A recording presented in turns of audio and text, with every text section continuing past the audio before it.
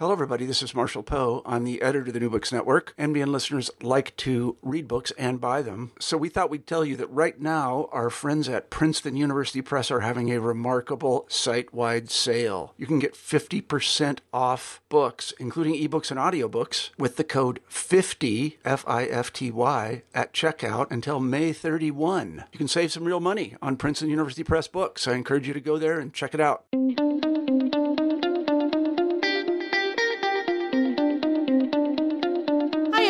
And welcome back to New Books in Secularism. My name's Carrie Lynn Evans, and I'm joined today by Ayala Fader to talk about her book, Hidden Heretics, Jewish Doubt in the Digital Age. Ayala, thank you so much for joining us. Oh, thank you for having me. So I'd like to start by asking you a little bit about yourself and how you came to work in your field. Sure. I am a native New Yorker. I grew up on the Upper West Side, and I fell in love with anthropology in college. And after a break, I decided to go to graduate school.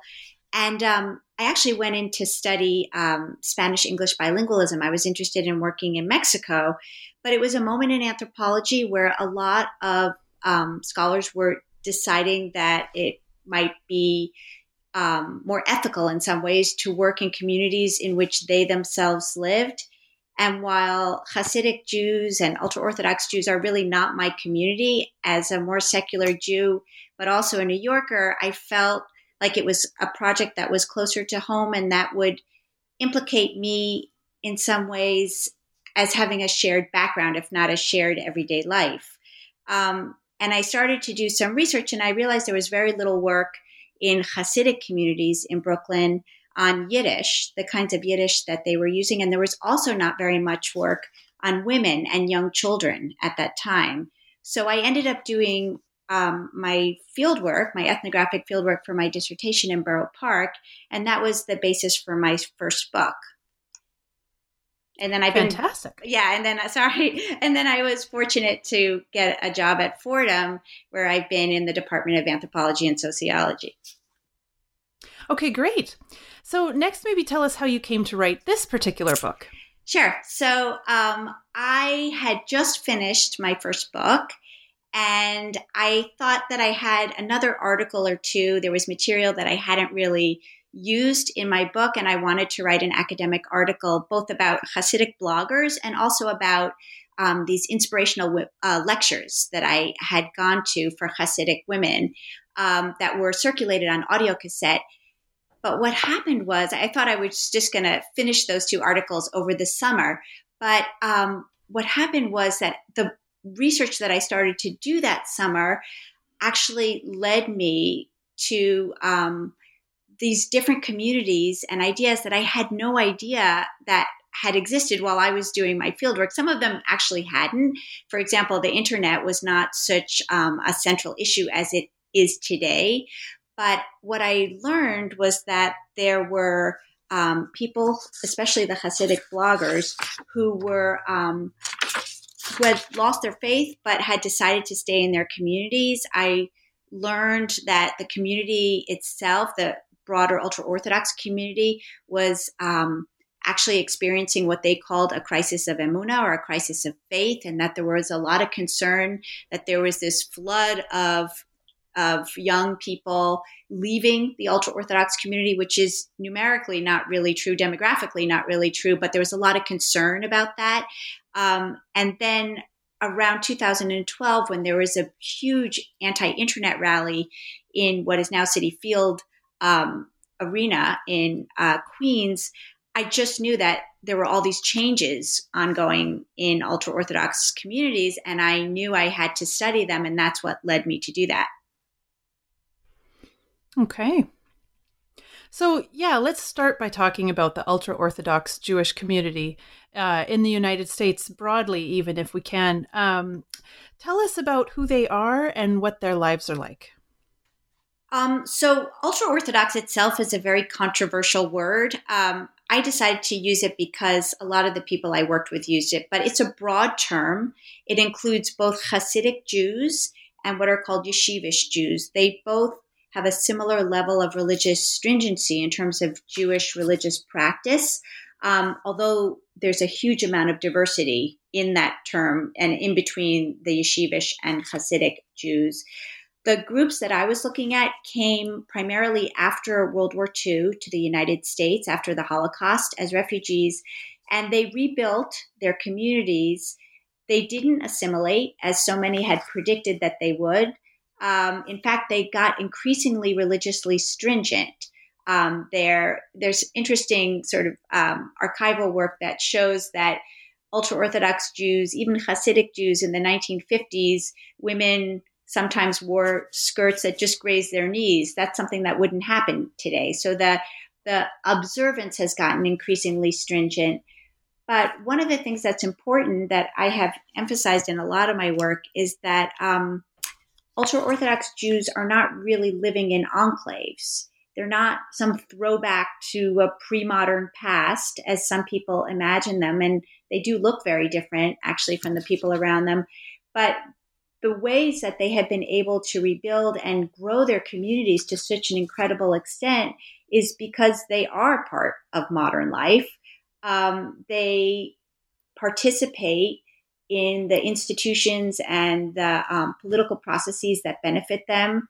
They vote. They use the state resources. There's a lot of poverty in their communities, and they have support for housing and food stamps. So they're very much part of modern life. But the way of life that they live is really all-encompassing. So while they live in kind of opposition to those around them, they have their own private Jewish schools. They speak their own languages. Hasidic Jews speak Yiddish and English. Yeshivish Jews speak English and a variety of language that's called Yeshivish, which is English with mixtures of Hebrew and Yiddish. They have their own calendar that really determines the kinds of work that they can do. They have a different idea about gender, where men and women occupy very different spaces and have different responsibilities.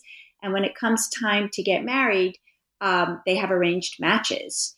So they're very different from the kinds of more progressive or liberal Judaism that you see in other parts of even New York. Like I grew up in a Reform synagogue.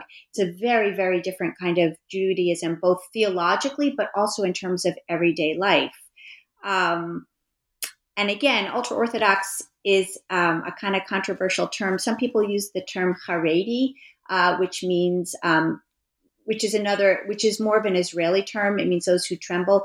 But I decided that it was more helpful to use the term that the people I worked with use. And also because I'm an anthropologist, I'm really interested in being in conversation with other anthropologists who think about religion in particular kinds of ways and culture and politics.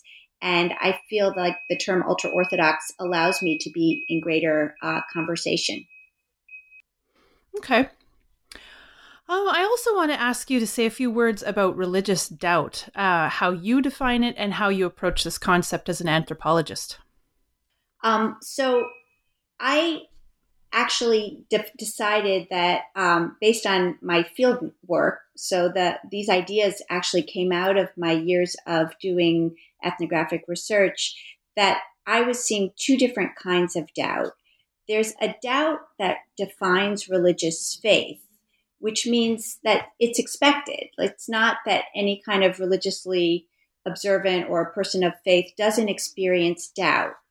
It's the issue that across the life cycle, even though there are points where you will definitely feel doubt, it's the practicing of religious activities, rituals, and ways of life that is, and struggling with those doubts, that is actually what defines faith. And so doubt is, in that way, is a normal part of any religious person's life. But the kind of doubt that I was working with is a doubt that actually troubles faith, and I decided to call that life-changing doubt. And that's the kind of doubt that refuses to stay inside a person. It becomes social and discursive, meaning that people talk about it with each other. And it's this kind of doubt that actually makes people leave or dramatically change their life. So for the people living double lives that Hidden Heretics is about, they decided that they really couldn't leave. They had families they loved. They didn't want to hurt them. So that doubt had to somehow, that doubt caused them to rethink their whole way of life and what they had been brought up with. But they had to practice the kinds of exploring and different ideas that they began to embrace in secret. They did it with other people anonymously, usually online and eventually in person, but these things had to be kept secret.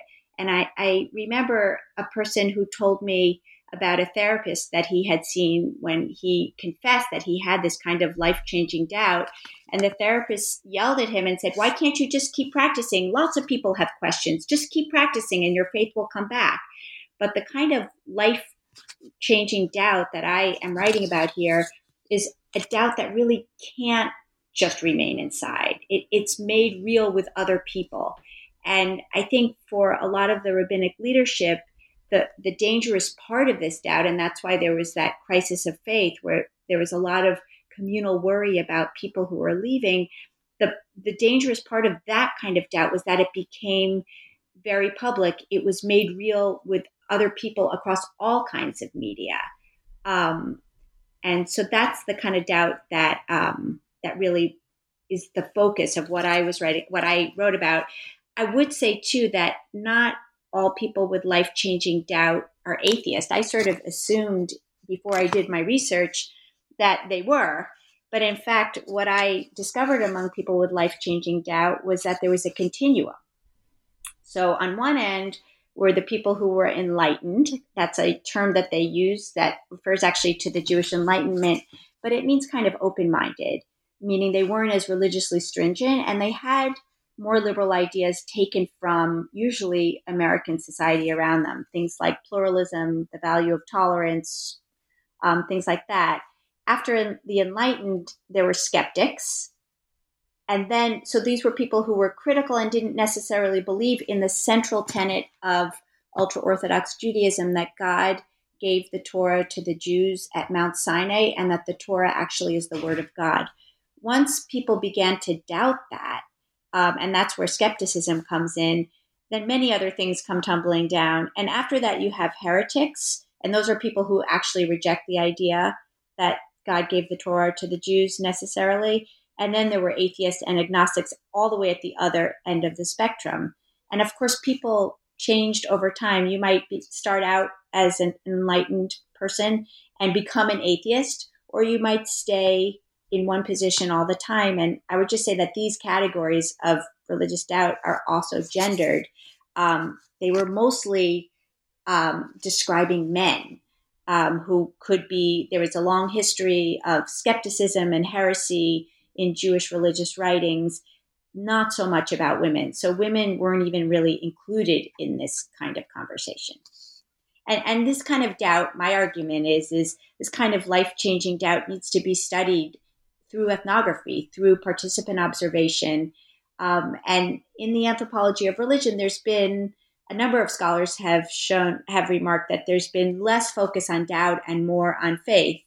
And so I am kind of joining the recent body of literature that's starting to think about how ways of studying religious doubt as a very important part of the constitution of religious life. So you write that the current crisis of authority has its roots in the Jewish blogosphere of the mid-2000s, and that those writers saw themselves in comparison to the Jewish Enlightenment of the mid-18th to mid-19th centuries in Europe. So tell us about this. Sure. So this is not a connection that I made initially until I noticed that a lot of the bloggers and also the people living double lives, not all bloggers were living double lives or were hidden heretics, but many were, that they actually called themselves maskilim, which is the Hebrew word for Jewish enlighteners. So men named themselves this, and that led me to start to wonder why. And one of the things I learned was that many of the bloggers and double lifers more generally actually were reading Jewish Enlightenment literature. The Jewish Enlightenment was influenced by the European Enlightenment, but it came later. And they were actually reading a lot of the literature that Maskilim from Europe had written because it was available in Jewish bookstores in their neighborhoods. And it was easy to kind of go hang out in a bookstore and snoop around instead of going to a library, which would be much more controversial. Hanging out in a bookstore was not very controversial. And so they could really read around, and they were reading some of that literature. I think that both periods of time shared very similar social moments of social change in the in the Jewish Enlightenment, and today there were new opportunities for participation as citizens, not necessarily only as Jews. There were new technologies in the Jewish Enlightenment. It was the printing press, and of course now it's the internet. So that the early 2000s, 2003, blogging became very easy for anybody to participate in, with WordPress and different templates, very easy to download and just use. So there were these new technologies, and both groups, both the Jewish enlighteners of the past and the bloggers today, really perceived themselves to be critiquing the contemporary Jewish rabbinical leadership, the establishment, what they call the system. And they both seemed to feel that it was too radicalized and too stringent, and they saw their writing as a kind of critique, and as reviving a kind of more authentic Judaism. And a number of people actually said that to me, like, we're finding the real Judaism, not what we call today, and some of them called this Taliban Judaism of today, which is a funny reference. What's interesting to me is that both the rabbis of today, the rabbinic leadership, and the people who were critiquing them both shared a kind of belief about the past, or an ideology of the past. And that's the idea that the past is actually at a higher moral level. It's called Yeridas Hadoros, that the generations sort of decrease the further away they are from the revelation at Mount Sinai. And so to claim that you were like a Jewish enlightener was actually to lay claim to a kind of higher level of heretic. Because in the contemporary period, if you express religious doubts too openly, or heresy too openly, oftentimes you're considered crazy, or that there's something wrong with you, that you have some kind of mental illness. And so that claiming of being like the Enlightenment of the past was a way to kind of say, no, we're intellectuals, and we have intellectual critiques of the Judaism today that we were brought up with. What was really interesting to me was that the blogging that I read today, and that is still available, actually, some of it, used a lot of the same written genres that Maskilim, or the Jewish enlighteners of the past, did, particularly autobiography. So in a way, you can think of a blog as a kind of autobiography, where they experimented with language, with different kinds of poetry, and with self-expression. And I think that's a really important, and I think was a very troubling activity. It doesn't seem like a big deal, but for men, there's a notion that when you have free time, you should be using it to study the Torah. And if you're not, that's a waste of Torah, bitul Torah. So by writing, oftentimes in English, or sometimes using certain forms of Yiddish, but mostly in English, and sometimes with a lot of mixing in from Hebrew terms and Yiddish expressions, that was a kind of leisure writing online with other people who shared your critique, usually of the system. And that was, in some ways, a really troubling and undermining of the religious, both religious authorities and the role of men, of religious men, which was, here you are writing your blog instead of studying Torah. And I think one of the reasons that the blogs, which got increasingly popular until 2008, when most people switched over to other forms of social media, but which really hit a peak in 2005, 2006, was because many of the men, and it was mostly men, I should really say. I think part of it is that women had less access to technology. They didn't always work outside the home. Sometimes they did, and then they sometimes had access to technology, but they also had much less free time. They were in charge of households, running households, taking care of the kids. And I think ultra-Orthodox women were less comfortable speaking in the ultra-Orthodox public sphere. Because what happened with the blogs and all the comments back and forth and the long exchanges below the blogs was that men were really writing posts and having conversations in a way that was very familiar. They used language, it was almost Talmudic. They would argue certain points. And even though some of their arguments were about things like evolution or, like they read a lot of Dawkins, they talked about atheism. They read a lot of theology or biblical criticism. At the same time, it was a very male environment with a lot of inside information and ways of talking and references to biblical and Talmudic texts that women often didn't have access to. So my argument is that in a way it created a kind of heretical counterpublic. It undermined the ultra-Orthodox religious public and the authority of the rabbis, but it created a very male heretical space where people could exchange ideas. And almost everyone I talked to across the board said that the blogging and seeing the comment threads below convinced them that they weren't crazy, that their doubts didn't make them crazy, and that they weren't all alone.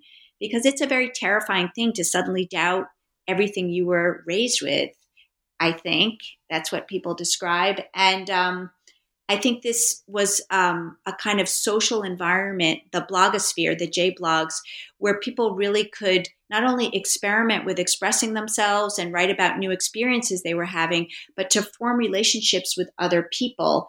And the blogs didn't just stay online. People began, after they created a sense of trust online, began to meet offline in person too.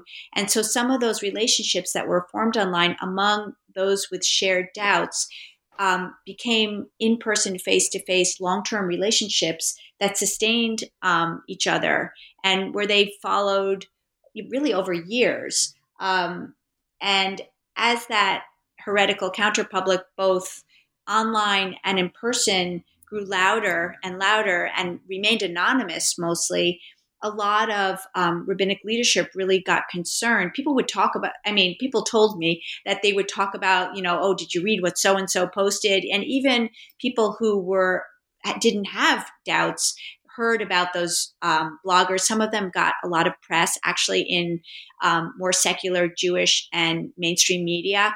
And some of the bloggers met because a reporter actually introduced them to each other. And you said that you also found that the contemporary rabbinic leaders were very quick to blame their crisis of authority on the internet, which they ascribe perhaps an outsized power to corrupt pure Jewish souls in their way of thinking about it. So how have they tried to combat this? So what was interesting to me was it was really a process. So when the J-blogs, the Jewish blogs, were at their height, there weren't many restrictions in place on the internet. The internet really got started, I would say, or people in the religious communities, in the ultra-Orthodox communities, started to use cell phones, and just like everybody else in the late 90s, I guess. But once the Jewish blogosphere got bigger and bigger, there were advisors to rabbis and Hasidic rebbes who actually printed out some of the blogs for their leaders to read, to show them how potentially serious these kinds of threats were. So one of the first things that happened was, and it was really over a 10-year period, I think, that's my sense of it, was that rabbis and rebbes, rebbes are Hasidic leaders and rabbis are from ultra-Orthodox yeshivish leaders, began to organize different groups together. They would meet and create new restrictions and new ways forward in order to protect their followers. There were huge rallies after the meetings of the rabbis and rebbes to inform their followers and their that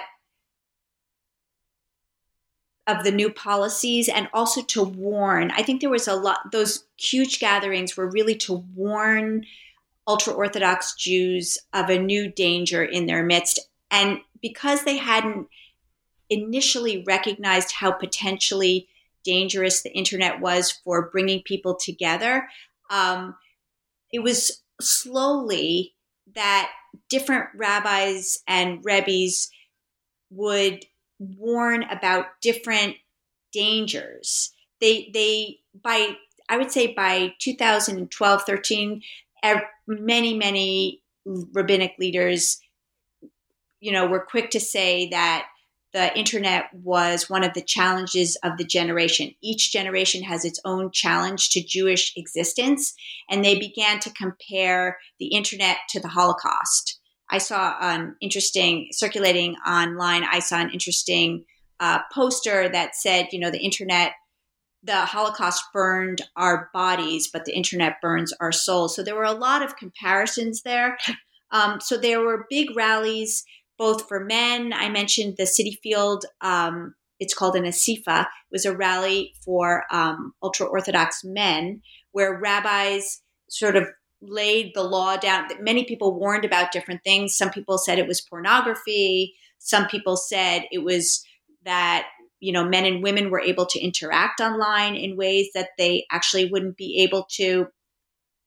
But basically, these kinds of big rallies were times that rabbis were alerting the faithful to this new danger. So in addition to that City Field rally, I went to, for example, an all women's rally.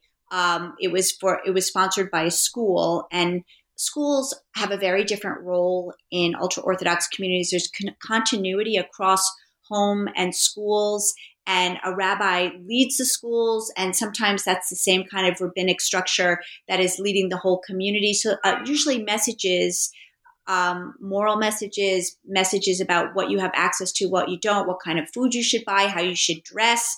Really, the details of everyday life are usually reinforced across home and school.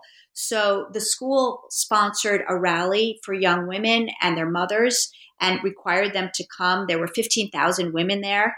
And a series of different speakers came and not only blessed the women, but gave them authority that even if their husbands or their fathers were using the internet, that they should know that the internet was dangerous, especially dangerous to young boys who were learning the Torah, because it might disrupt their concentration, and that it was their moral responsibility to protect their homes. So it kind of leveraged a role that Jewish women often have as protectors of the home, and it included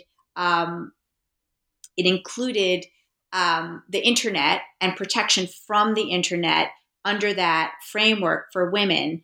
One of the ways that I have heard that the explanation was that Jews are naturally pure, their souls are pure, but the internet can actually disrupt what the natural, it's almost like a kind of conscience that Jews have. There are these two inclinations. It's a theological notion of the person, that you, as a Jew, have an inclination for good and an inclination for bad, and those two struggle.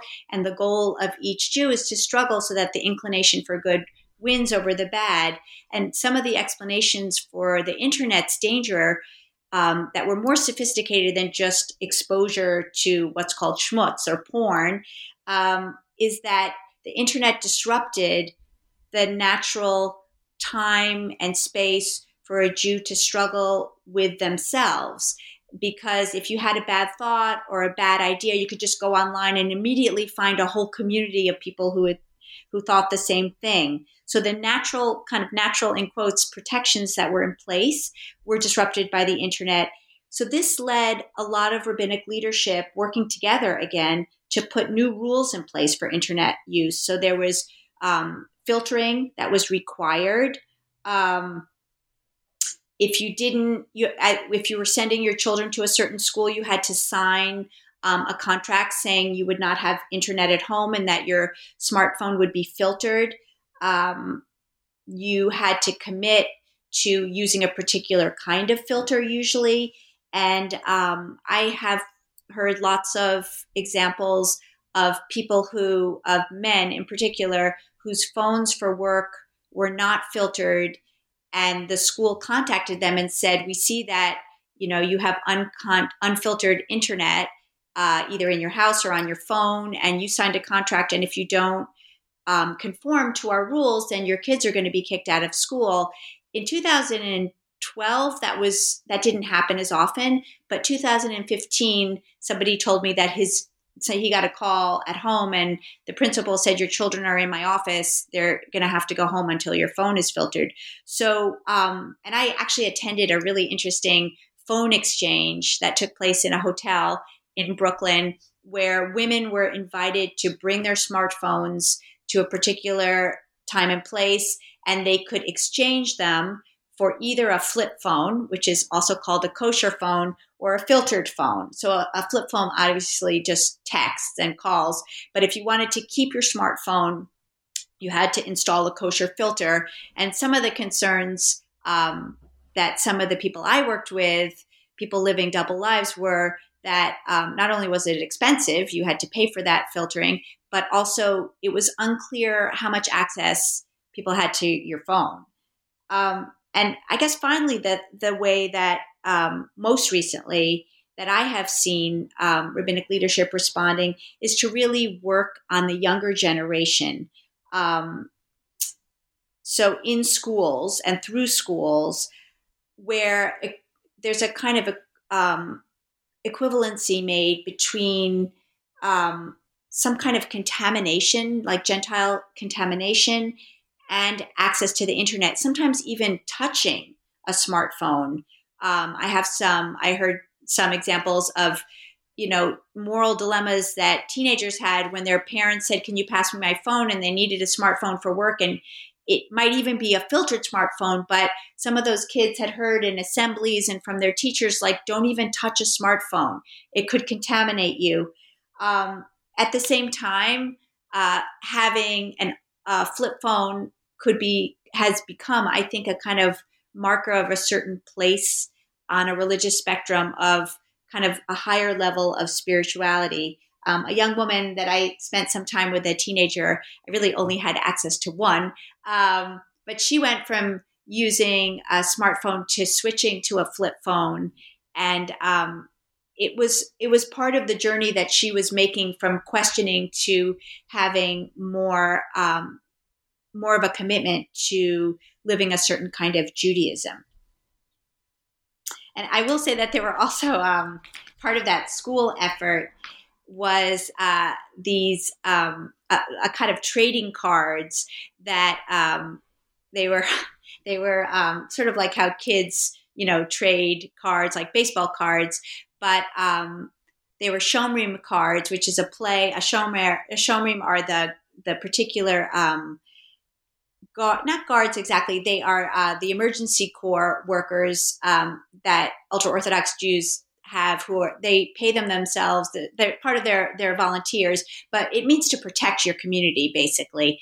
And so shomrim cards show the effects through cartoons and, drawings of the dangerous effects that having a smartphone can have on Jews. And for example, one of them shows a picture of an ultra-Orthodox Jew holding a smartphone who's all disheveled and has flies buzzing around him.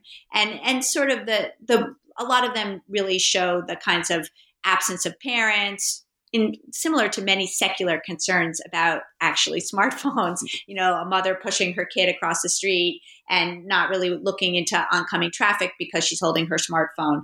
But these shomrim cards actually created a lot of tensions in the community, both among those who had doubts and those who didn't, because in some ways they challenged parental authority. Because if your parent had a smartphone because they needed it for work, you couldn't be at a higher moral level than a parent. A parent is the person who transmits Jewish tradition, morality, and values to their child. That's part of your obligation as an observant Jew. And so for a child to be in a kind of higher moral position by rejecting smartphones while a parent didn't, many people thought that those were really problematic. So there's been tension around those cards. They were discontinued. I saw a YouTube video where one ultra-Orthodox father kicked over a table of those cards that were being distributed just on 13th Avenue. And but then I heard they were being produced again. So I guess it's sort of up in the air what's going to happen to them. But so those are all the kinds of ways that rabbinic leadership has attempted to control the internet, which, let's face it, is a really hard thing to control, especially because so many men in particular, but also women, are in small businesses that rely on the internet. Yeah, I can only imagine how that would be like trying to stop the ocean or something. Exactly. Yeah, especially every year that goes by, it becomes more and more integrated into our lives. I wonder how they're doing in the coronavirus lockdown. Well, I think that's actually going to be, I've been following that, and that's going to be a really important moment, because when you're stuck inside your small apartment with 10 kids and no school, and boys not continuing their education, is a serious thing. I mean, that's a theological obligation as an observant Jew, that boys are studying Torah, and that's what rebuilds the world in some ways and brings the Messiah ever closer, even in a kind of abstract way. So whether boys are going to be allowed to go and do their studies on Zoom or not is a real question. There's a lot of dissent in the community right now, and for sure there are going to be lots of unacknowledged iPad use. I mean, I know my parent friends are already saying there's too much screen time during this pandemic. And it can't just be, I can't imagine that parents are not also downloading. And another thing is there's actually a lot, it's not as if ultra-Orthodox Jews have been anti-technology all of these years. Like, they have been extremely savvy at taking new technologies and elevating them and making them Jewish.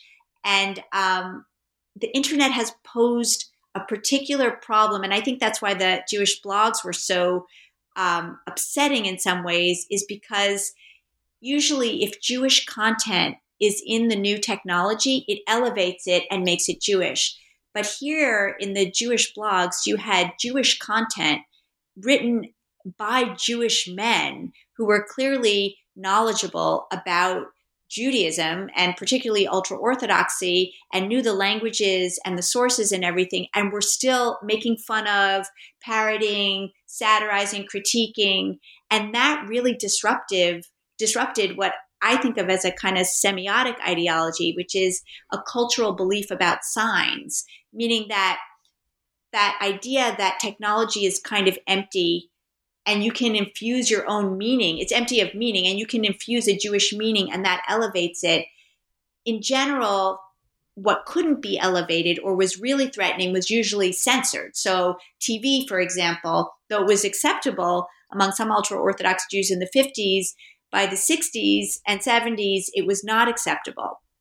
The same thing with videotapes and then DVDs, not acceptable. But then as the new technology of digital media came in, those older forms became increasingly more quote unquote kosher. They're called kosher because they're not threatening anymore. And there's now actually a lot of music, for example, that can be played on audio cassettes still, or CDs or DVDs that have Jewish content that are aimed at Jewish children. There are a lot of games and stories for kids that are modeled on secular entertainment, but that have Jewish content and that are totally unproblematic. The internet poses its own problem because, especially with a smartphone, so much can be done secretively. Yeah. In the next section, you turn your focus towards the experience of specific people, and you kind of group them by their types of experiences. So let's turn now to to some of your examples of those doubters who remain married to firm believers, and you look at the kinds of challenges that they face at home. So tell us about some of these people and what they went through. Sure. It was really my privilege to get to know these people who had serious doubts and also real moral dilemmas that they were navigating as they tried to both be true to themselves as best they could and also not hurt the people they loved. So one of the first people I met was, I call him Yitzi. Obviously, everyone that I speak about is with a pseudonym, and many of the details have been changed to protect their anonymity. But Yitzi is an example of somebody who was aufgeklärt, meaning he was open-minded. He was keeping all of the Jewish laws, but he didn't necessarily believe, and over time he grew to actually doubt that God had given the Jews the Torah at Mount Sinai. And not only was that a break in what he had been taught, but it caused him to actually begin to doubt that his Rebbe had any particular authority, moral authority over him. He said, why should I listen to him when all he did was study a little more than I did? Does he really know more? And so he began to really question in terms of his own authority to make moral decisions. Now, he was lucky in some ways because he and his wife had a very strong marriage before. He was always a questioner, but before he took his questioning further. And I think his case in particular, and some of the other men that I also write about, show the kind of gender dynamics that happen because his wife loved him and he loved his wife. And he did confess to her. Eventually, it's called actually using a lot of metaphors of the closet, coming out of LGBTQ, but he came out to her because he was, he loved her and he didn't want to lie to her. So he told her that he had doubts, but when he tried to share some of his new ideas or tell her historical facts that he was learning about archaeology, for example, which challenged some of the Jewish timeline that she had learned about and that their community accepted, it really troubled her. And the organization of gender in an ultra-Orthodox household is that the husband is supposed to be the leader in ruchnius, in areas of spirituality, and the wife takes care of the family. What happens when the man's level of spirituality either slips, as they say in Yiddish, or is suddenly not what it should be, it puts the wife in a really uneasy position of either being the keeper of the family's spirituality or the moral authority at home. And that's something that surprised me as a feminist and a secular Jewish woman, that this was not a welcome form of authority at all. It seemed to many of the women, the still religious spouses, that it was a form of authority that sort of showed them that things were not as they should be, that their homes were not as their community leaders, their parents, everyone who they valued told them it should be. With Yitzi, what happened to him was that over time, he himself stopped practicing as much outside the home, but he kept everything in the home for his children and for his wife. And he told me that little by little, his wife sort of relaxed on some of the religious stringencies and agreed to try new things and didn't criticize him too much when he, on vacation would take off his traditional clothing, which marked him very much, and just wear shorts and a t-shirt, for example, and tuck his long side curls under a baseball hat. So she relaxed a little bit in order to prioritize her marriage, basically. It wasn't something that she wanted, but he was more successful than many people in what is called flipping somebody, in sort of bringing her over a little bit to his way of thinking. Remember that men and women also have very different access to religious education. And while some girls do learn about the Bible and they learn Hebrew, Lashon Kodesh, and Yiddish, their level of fluency in religious certain other religious texts like the Talmud, they don't really have access to it. And they're just not as fluent in those things. So even if they wanted to be the religious leaders at home, they often don't have the religious background and knowledge to do that. Another person that I met and spent time with was Esty. So this is from the woman's perspective now of somebody who's doubting. She was really, since the time she was a young girl, she was a very spiritual and observant girl. She never wanted to, live a secular life or anything, but she was frustrated because she wanted to, as she told me, pray like a boy. Like she wanted to be as involved in public religious Jewish life as boys around her were doing, as her brothers were, for example. But she really couldn't. That wasn't acceptable. She wanted to be a rabbi, for example, when she grew up, but there was no space for that. It just wasn't an acceptable dream. And her family actually grew worried about her. They thought that those were kind of unnatural things to want for a young woman. But she got married and she tried her best to sort of fit in. And she read a lot of Jewish religious texts. She's a very bright woman. And she lost her faith actually when she was reading at her office job online. She was reading an interpretation of a Jewish text that she had been introduced to in school. And she read the interpretation that she had learned in school. And then she read a number of other interpretations that were more, I would say, liberal interpretations of what this particular requirement was. It was about not allowing girls to study the Talmud. And she had a kind of aha moment where she saw that what she had been taught as religious fact, as truth, was in fact one interpretation. And it really shook her faith in a profound way. She didn't change her outward practice after that, but she began to read more and more. She also read the Jewish blogs. And one day, and this is a very common tale, she kept almost all religious practice, but it turned out that she used her phone to text on the Sabbath, and her husband found her out. She didn't confess to him. Women don't always come out to their husbands as much as husbands come out to their wives. And unlike Yitzi, because her husband was the leader in spirituality in their home, he was really upset, and he sent her to rabbis to talk, to activists. She herself sought out help from a woman consultant, a bride teacher. She was sent to therapists, and nothing convinced her.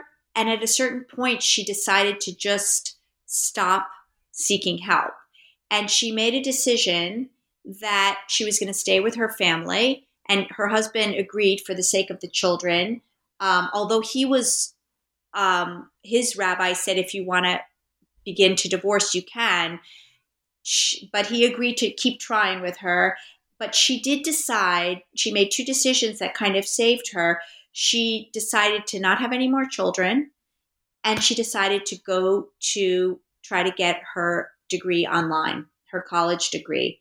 And so you can kind of see the implications and the different fallout for men and women. Men have much more kind of flexibility in their own homes than women do. It can still be very, very difficult for a man who has lost his faith and keeps practicing, and a wife who is religiously stringent. I remember one story of a woman who had to make the Kiddush on the Sabbath wine, because if a husband is no longer a believer, his touch is going to contaminate the wine. And so she had to make it. And this was a kind of position of authority that was really painful to her. And she had to make decisions for her family that were trade-offs that she didn't want to make, but that she had to make, which were lowering the level of religious stringency in the home in order to save her marriage. So there were all kinds of moral calculations that people had to make.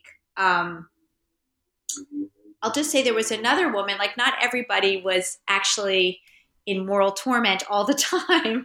I met another woman who really felt like she had it all, living a double life. She had lost her faith by going to college, which is actually not that unusual for an ultra-Orthodox girl to go these days.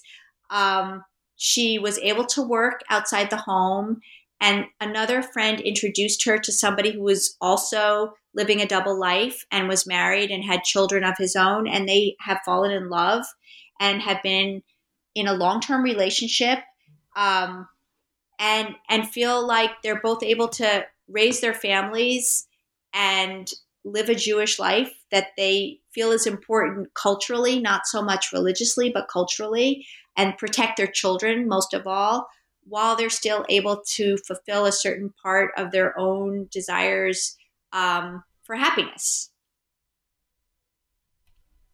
So you also examine the practice of various types of religious therapy practiced within ultra-Orthodox communities. Mm-hmm. So what are those like, and what types of people are involved with that? So I didn't actually expect to be working on religious therapy. I didn't even know religious therapy existed. But what I found out, talking to so many people and spending time with people who were living double lives, was that one of the really common experiences was when a person either confessed or was outed by a spouse, and it was usually because a spouse had noticed that religious practice was not as it should be at home, then the first kind of line of defense was to go and talk to a rabbi. There are particular kinds of rabbis. They're called rabbis. They do kiruv krovim, which is kiruv rabbis are rabbis who do outreach to secular Jews and try to bring them back into the fold. But in the 90s, when concern over people, ultra-Orthodox Jews, particularly adolescents, leaving, got more prevalent in ultra-Orthodox communities, some of those rabbis began to use the techniques that they had developed to work with secular Jews on Jews who had been born religious, ultra-Orthodox, but who had questions that remained unanswered. And so some of these rabbis were used to arguing and addressing all kinds of questions. So doubters would often get sent to them, those with life-changing doubt. If that was not effective, and other conversations with other forms of activists, self-appointed activists, was not effective, sometimes they would be sent to life coaches. That is sort of the pre-therapy step too, and it's less stigmatized than therapy. And those, life coaches are like life coaches anywhere. There's less training and less oversight, but they have some access to therapeutic concepts and of listening in a kind of non-judgmental way. Some of the life coaches that I met, and it was tough to meet some of them, they didn't all want to talk to me, in contrast actually to those living double lives who I feel like wanted their stories told because they really wanted to show their communities and their families that they were struggling intellectually and emotionally, that they didn't just have emotional problems. But anyway, so they often were sent to life coaches. When that failed too, if the person was still not convinced, oftentimes people were sent to a religious therapist. And religious therapy, I believe, was started kind of in the late 90s, and it came out of a strange meeting of ultra-Orthodox, what's called Musar. It's a kind of Jewish philosophy meeting self-help. And one of the prime, the real innovators of that was Rabbi Twersky, who merged the 12-step program with ultra-Orthodox, with Jewish philosophical texts, not only ultra-Orthodox. And there was a nice synergy there. And that made the idea of therapy much more accessible to people. There's a large self-help section of Rabbi Twersky's books, for example, in prominent Jewish bookstores in Brooklyn. And so there's there in the 90s, there was an establishment of an Orthodox Jewish Therapists National Organization. Jewish therapy, I mean, there's a lot of, it's a relatively young discipline, and there's a lot of variation in it. There are a lot of serious therapists who have training, who have their MSW degrees, have gone for, and further, who are getting a doctoral degree. There are, at the other end of the spectrum, there are people who call themselves quote unquote Torah therapists who have very little formal training, who are good listeners, and people feel comfortable with them because they are also ultra Orthodox. So there's a huge range of Orthodox therapy. I talked to a very highly professionalized therapist who said there's no such thing as Jewish therapy. There's just therapy, or, there's just psychology and therapy. There's not a Jewish version of it. But one of the things that I found particularly interesting was the ways that the double life folks that I was meeting and talking to often described a kind of triangulation of care, where a rabbi would talk to them about their religious doubting and then would send them to a religious therapist to talk about their psychological issues, because it's actually not very surprising. When you have this kind of life-changing doubt, you're often just racked by depression and anxiety. And, it's a very emotionally, it's an upheaval of your entire existence. So it's not surprising that there would be these kinds of psychological component to life-changing doubt. But they would be sent to religious psychologists to treat those aspects without talking very much about their religious doubts, or even really that much about, what had led to those religious doubts. So the triangulation that I talk about is really where rabbis become the authorities on what's right and wrong, the ethics of being a good Jew, and what you should do and what you shouldn't do. And religious therapists are the people who are in charge of helping people, often through medicalizing, in the worst case, kind of pathologizing religious doubt, and helping people to work through some of those issues. Now, there were many religious therapists who helped very much people who were struggling with their spouse, for example. People went to family therapy. They went to couples therapy. There were a smaller handful of religious therapists that a number of people living double lives suggested to me were too invested in keeping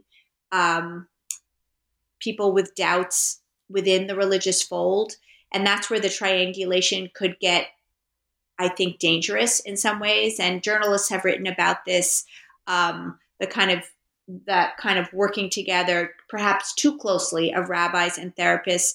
One of the presidents, a past president of the Orthodox Jewish Therapists National Organization, actually wrote a fascinating letter that he circulated in Hebrew and in English, and he allowed me to use about explaining what therapy was to rabbis, and kind of taking on the non-judgmental, non-directive aspect to psychotherapy that's really different from what rabbis do. A rabbi will tell you this is right, this is wrong, do this, don't do this. But a good therapist really can't tell you that, One of the tensions that I discovered for, again, a smaller handful of therapists was that feeling that you can listen non-judgmentally, but maybe as an Orthodox Jew yourself, you yourself are invested in helping this person stay true to what you see as the truth of ultra-Orthodoxy. So it was a really complicated and really diverse set of people. And even in the sort of 5 or 6 years that I was doing my research, I noticed really big changes among Orthodox Jewish therapists. And what I mean by Orthodox Jewish therapists really ran the gamut. There were some fewer ultra-Orthodox therapists, fewer Hasidic therapists. There were some. They don't usually have as much access to higher education. There were some yeshivish. There were more modern Orthodox therapists. So some of the therapists were critical, actually, of ultra-Orthodox education, and they wanted young children to be able to ask more questions. They thought that part of the problem with people leaving was that children were not allowed to ask as many questions, that there was a kind of one mold fit all, and that if you weren't a terrific Torah learner, then there was sort of no place for you to gain alternate forms of prestige. So they were internally critical too of other forms of orthodoxy. But even again, in the relatively short time that I was doing my research, I saw some fascinating changes among religious therapists. For example, there's a group that's called Tangled Parenting that actually has some rabbis' stamp of approval, where they suggest that your relationship with your child, even a child who has left the community, is more important than religious law. Not than religious law, but that, usually if a child leaves, a parent would cut off ties with that child.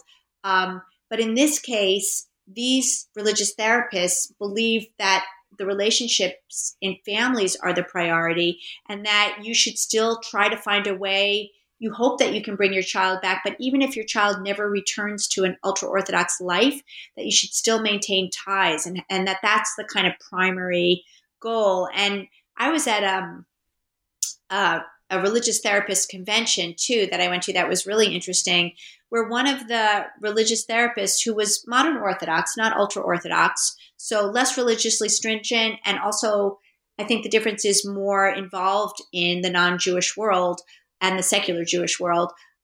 He said in a really amazing presentation, he said, 5 years ago or 4 years ago, I said here that if children, adolescents, and adults have religious doubts, that there was always some trauma that they had lived through. They were either sexually abused or, they had had some kind of trauma. Don't forget that, like, just 10 years prior, really in 2006 to 2008, there was that whole sexual abuse scandal where parents learned that a small percentage of ultra-Orthodox rabbis who had been accused of sexual abuse of their students had merely been reshuffled, and there were never any consequences for that. So there was a lot of kind of sensitivity to that. So in his presentation, this religious therapist said, 4 years ago, I said, if somebody had religious doubts, it was because something terrible happened to them. Now I'm standing before you and I'm saying somebody can have religious doubts just because religion might not work for them, especially if you're a woman. Like, maybe it just doesn't work for you and we don't know why. So I thought that was a really profound shift. So I think religious therapy is changing in all kinds of ways, and there's a lot of self-awareness among the therapists. Well, I wanted to ask you next, actually, about the experiences of parents in particular who go through this kind of circumstance and how they're able to continue to have relationships with their children. So instead of this being the child that has the doubt, for example, this would be the cases of parents who have doubt, life-changing doubt, and how do they navigate their relationship, especially with smaller children? Do they try to be honest with them? How honest? Obviously, it would depend on the child's age, but what do they feel about the importance of faith in their children's lives? Yeah, I again didn't realize how key this would be to my own work. I'm interested in families and children in general, but I was always asking double lifers, like, how do you manage this in your home? They all had children. And one of the main takeaways that I learned was that it wasn't so much that those living double lives wanted their children to leave their communities and become, secular, and, lawyers and doctors living outside their communities.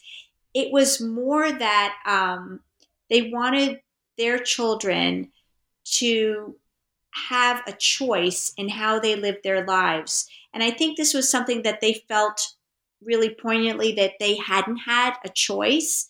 I mean, a choice is it's a core kind of American liberal principle. It's not coming out of nowhere. So I think there's that. But I think many valued, not all. There were some people who really dreamed of leaving, uprooting their families and just moving elsewhere and having a totally different life. But there were many that I met, and it surprised me, although it shouldn't have, who valued what they had started to call the lifestyle of ultra-Orthodoxy, meaning that they really valued the warmth and the closeness and the emphasis on family and the time spent together and the strong value system that ultra-Orthodox families often have. And so they wanted their children to be able to have access to that, but they also wanted to feel that their children were making kind of informed decisions. But at the same time, they didn't feel like they could just totally come clean the way they often did to a spouse. They couldn't, even some spouses, they couldn't. But they didn't feel like it would be ethical to, especially to younger children, to just come clean, because there's a lot of feeling among parents and educators in those communities that any kind of confusion can be very disturbing. And that's why when I mentioned earlier the continuity across home and school, meaning that children get a very integrated, consistent message through all the adults in their lives. So what parents, like a husband or a wife who was living a double life, more often than not did, was to give small hints, and I'll give you a bunch of examples, but to give small hints or clues or opportunities for expanding their kids' ways of seeing the world, often very subtly, because they didn't want to confuse or upset their kids. At the same time, they wanted to encourage them. As they said, they wanted them to learn to be critical thinkers. They wanted them to not be racist, to have a more tolerant view, to know that there were all kinds of Jews and maybe that was okay. There wasn't just one kind of way of being Jewish. So these are kind of radical ideas. So men and women, again, had very different opportunities for doing this. So, for example, with very small kids, one mom that I know would not let her children call the cleaning lady the Goita, which means the Gentile woman, basically. She said, you have to use her name. She's a person like you, and we can't talk like that. So something so small as saying that somebody who is not you is another person that we should give equal recognition and respect to. It's small, but that's important. And her kids got the message. And sometimes when her son was telling her things that his teacher had told him that day, and he said something about Gentiles, he said, I know you don't like that language, but my teacher used that language. Sometimes she let her children see her hair. Usually mothers don't do that. They cover their hair at all times. She started to wear pajamas, for example, with legs, so pants. And at first it frightened her son, but then he said, why do you look like that? You don't look like a Jewish mama. And she said, but I am. I'm your Jewish mother and I'll always love you. So small things like that. Fathers who were living double lives often had more ability to kind of challenge the religious doctrine that their children were learning. One father told me a story that somebody else had told him. It was a secondhand story, but he said that his friend used to, every holiday where children learn that there are a certain number of pomegranate seeds, they learn that if you count the pomegranate seeds, it's 613, which is the same number of commandments that Jews have. And that father would always say to his children, that's actually not scientifically true. Let's open up the pomegranate and count all the seeds, and I'll show you that that's not true. So that's a very kind of aggressive way to challenge what a child is learning. As children got older, they were sometimes privy more to their parents' confidences, especially along gender lines. So mothers and daughters shared more as and fathers and sons often shared more, especially as boys began to stay later and later in their schooling. They were often out of the home for long periods at a time. So sometimes fathers would keep a secret with their sons. Sometimes mothers would keep a secret with their sons. Sometimes teens became more religious. Sometimes they became less religious and were sort of collaborating with their parents. One girl asked her father to keep a pair of jeans secretly in his car next to his own secret pair of jeans that they would secretly change into when they went out at night their own separate ways. And she confided to him in, like when she kissed a boy for the first time, something she could never tell her religious mother. So there were all kinds of sort of consequences. I was lucky to be introduced to a teenager who agreed to speak with me, who told me how difficult it had been for her as she became increasingly observant and began to realize that her mother's faith was not really what it looked like from the outside, and the kinds of struggles that she went through. And in fact, she asked me at one of the ends of our time together, like, wouldn't you be upset if your son became religious? And I thought she was not the only person to ask me that. Somebody else asked me, wouldn't I be upset if my husband became religious? And I thought it was a really helpful way of thinking about it, because I would be, because I realized if my son became religious, we suddenly wouldn't share a moral universe. We'd probably have different political beliefs. We would start to value different things. It would separate us in a way. And so it was actually a very provocative and helpful question that she asked me. But I think it was tough on older kids, especially. Although, again, not all. The couple who was in love and was carrying on a long-term affair that I mentioned, each married off a child while I was doing fieldwork, and each invited me to the wedding. And it was really interesting, because basically each wedding was an ultra-Orthodox wedding, and they were reproducing the very society that they were in disagreement with, but they made very small changes that they hoped would change the lives of their children. Like, they encouraged higher education. They hoped that their kids would go to college after they were married. They made sure that the match was all parents make sure their kids' matches are good, but they allowed their kids to meet the prospective bride and groom more often.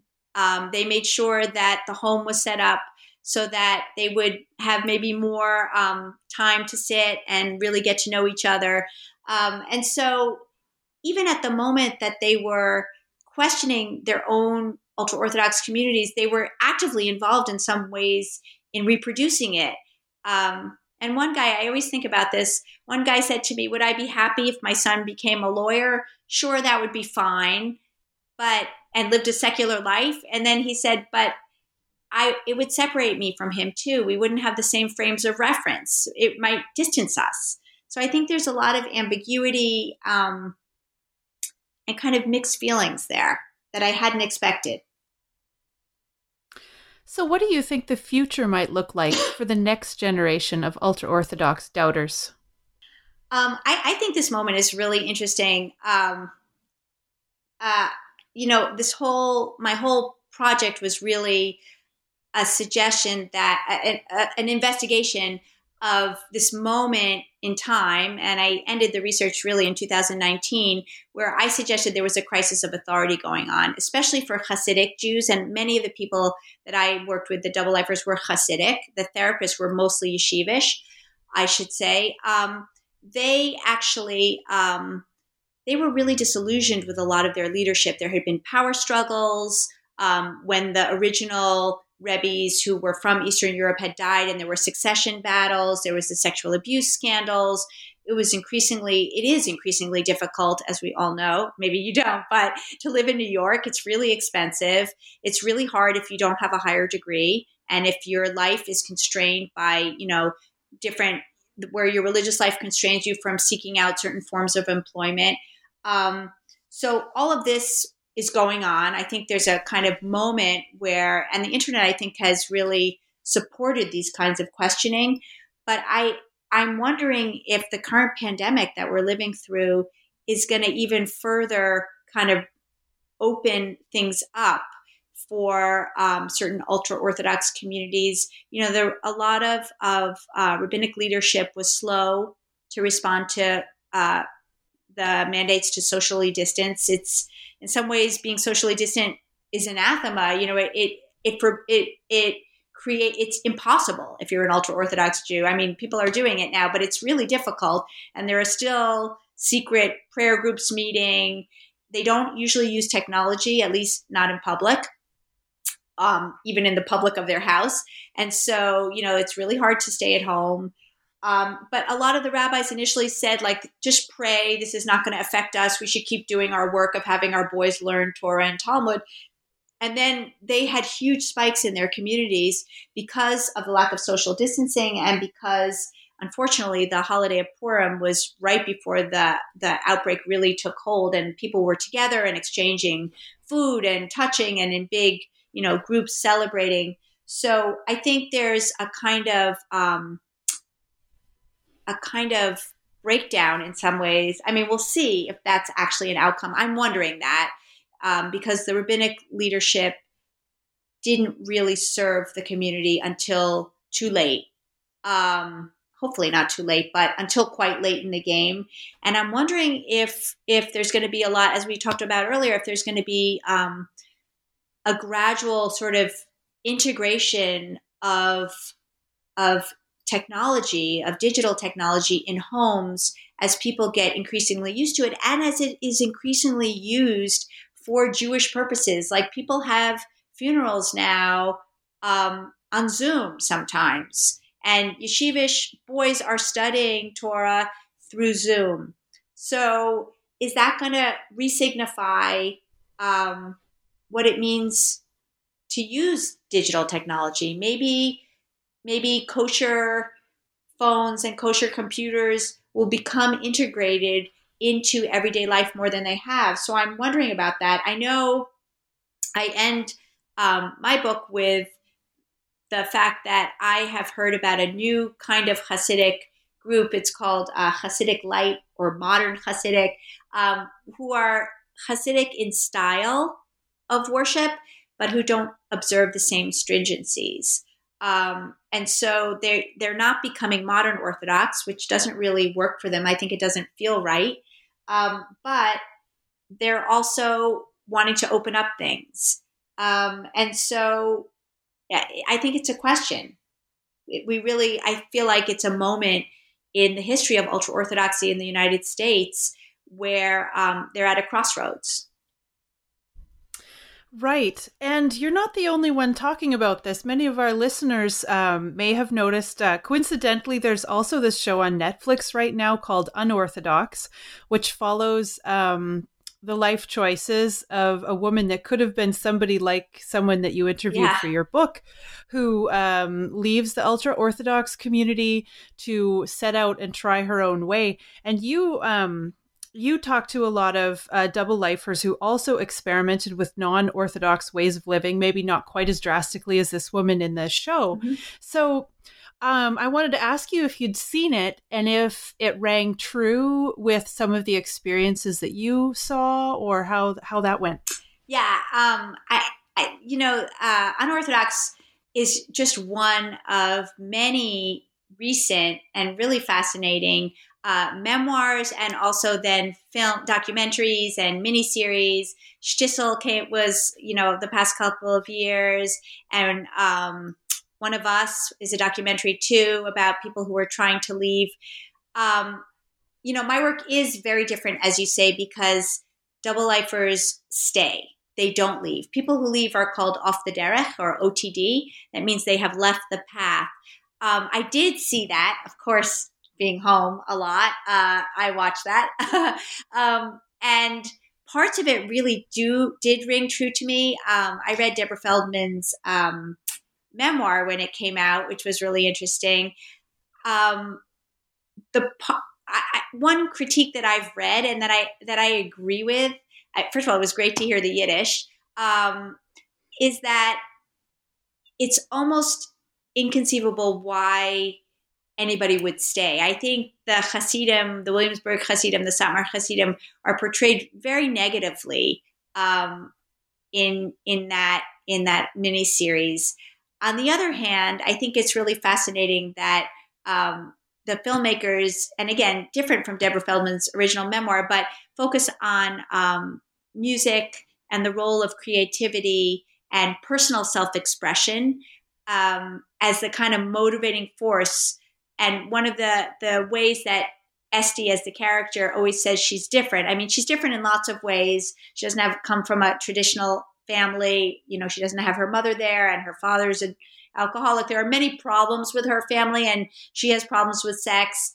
I think in general that the Hasidic community is actually, in my experience, from what I've heard, deals with that more effectively than that bride teacher did. But be that as it may, I thought that some of the warmth and the closeness in families that I have seen and that people that I've worked with talk about wasn't there as much as I would have liked.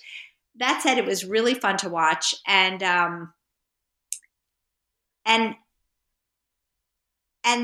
part about Berlin too, that seemed like a very idealized picture of Berlin. But I think those kinds of stories are important to get out there. Number one, for hopefully not exoticizing ultra-Orthodox Jews, but really to raise a kind of bigger question of what happens when you are part of a community and you no longer want to be in that community. I think that's a kind of potentially universally accessible kind of question. And in my work, I looked at some double life Mormons, because there's a parallel and there are also some double life Muslims, like people who are too deeply imbricated in their communities and in a way too old, like they have families already, to be willing to hurt them by leaving. And I think those kinds of moral decisions about how you then manage to keep both parts of your life, to both feel like you're exploring something that you need to do for yourself and also taking care of your family, it's a very fine line to walk. You asked me about some of the experimentations. I mean, the classic one that I heard again and again, and I would say that the ways that the sort of secret parts of living a double life are a kind of reclaiming of adolescence, especially among boys and especially among men, that they felt like their adolescence was so structured by religious learning and study that they didn't have ever time to have, just fun. So there's a lot of partying. I met people in bars.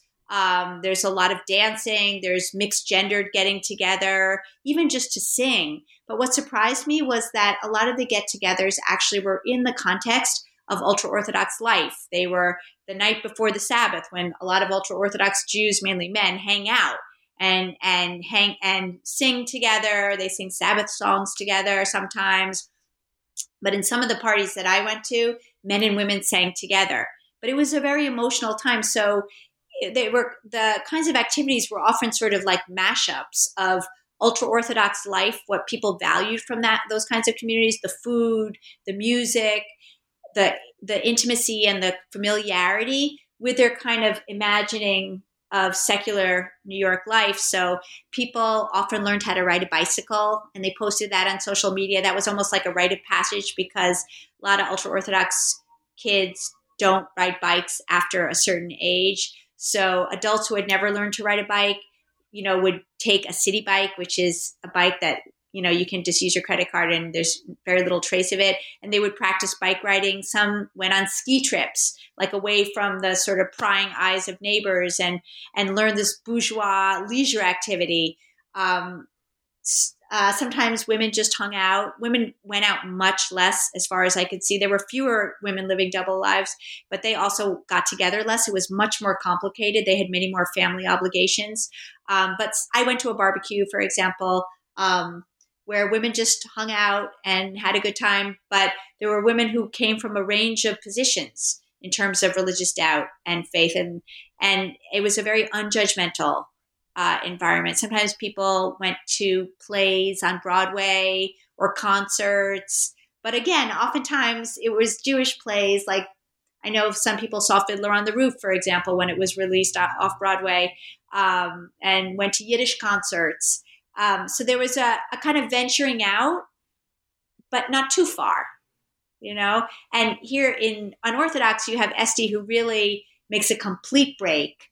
I don't know. I mean, my guess is there never is a complete break. And I think part of the process of leaving, and there are a number of books that trace the process of leaving, show that it's much more complicated, that it isn't just a before and an after, that it's a long, entangled process. But it's still increasingly involved in the secular world. For the people that I spent time with, it was that sort of walking a fine line between building relationships with other people who shared their beliefs and experimenting with new forms of being social, to also fulfilling their responsibilities and being part of their families. Oh, that's great. And that makes sense too, because I think that's true for a lot of religious folks who move more in the direction of having less faith, or faith being less important to their lives. I think it's just like you say, it's a gradual process. Yes. It's not really drastic and sudden. Yeah. But yeah. But for the sake of a concise TV show, And also it's fun to watch. Yeah. Yeah, right. Well, Ayala, I've taken up a lot of your time. I want to thank you so much for agreeing to come on the show. This is really interesting, really fun stuff to hear about. But before we go, can you tell us what you're currently working on? Yes. Well, I have been working on sort of tracing the ultra-Orthodox response to the pandemic. I found that really interesting. And I actually began to pay attention to that, not only because it was in the news all the time, but because I also followed the measles outbreak. And I think there's an interesting relationship in terms of ultra-Orthodox perceptions of infectious disease. Again, like technology, ultra-Orthodox Jews don't reject medicine at all, or science, certain forms of science, but I feel like science has to be broken down. It's not so simple as science, yes, science, no. And it's something that I'm interested in exploring, like, what is it about infectious disease and notions of who's vulnerable and who's not, and what the kinds of treatments are. So I'm sort of exploring that. I also co-convene with a colleague, Orit Avishai, a New York working group on Jewish orthodoxies. And we're going to be actually hosting a blog on responses among the ultra-Orthodox all over the world, actually, which could be interesting to follow. And our first one is going to include a review of Unorthodox and the role of the arts. So that could be interesting to follow, too. Yeah, that sounds great. I'm curious. Sometimes you get the sense in certain evangelical communities, not all of them by any means, but sometimes that susceptibility to disease is like a judgment from God, or it displays it's indicative of a moral weakness or something like this. Yeah. Do you get any of that within the Jewish community? No, I don't think so. No, from what I've seen, and again, it's very preliminary. But I think, at least for the measles outbreak, and I'm thinking it might be similar, I'm not sure, but I know that some of the anti-vaccination material somehow made its way into ultra-Orthodox circles. It was mediated by a modern Orthodox organization and presented in Jewish terms, but it included a lot of the vaccine hesitancy that does come out of some of the, it's not all evangelicals, but it's a funny mix, I think, of evangelicals and libertarians and sort of conspiracy theorists more generally, like worries about the state and anxieties that the state is imposing certain things on them. So I think it's more about a tension with the state. And those kinds of tensions have played out in lots of ways over the past decades. Most recently, I would say over schooling, and how much secular education boys' schools are obligated to include. It plays out in real estate sometimes. So I think it's not maybe post facto, like I know that some of the explanations for the Holocaust are about, too many secular Jews or not taking responsibility for secular Jews. So in that way, it's kind of a judgment from God. But right now, it seems like it's alternative explanatory frameworks about health and disease.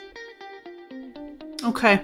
All right. Well, that does sound like really, really valuable research, especially for right now. Yeah. So let me thank you again for being on the show today. I really enjoyed your book, and I was really glad to have a chance to chat with you about it in person. Thank you so much for having me. I really appreciate being on.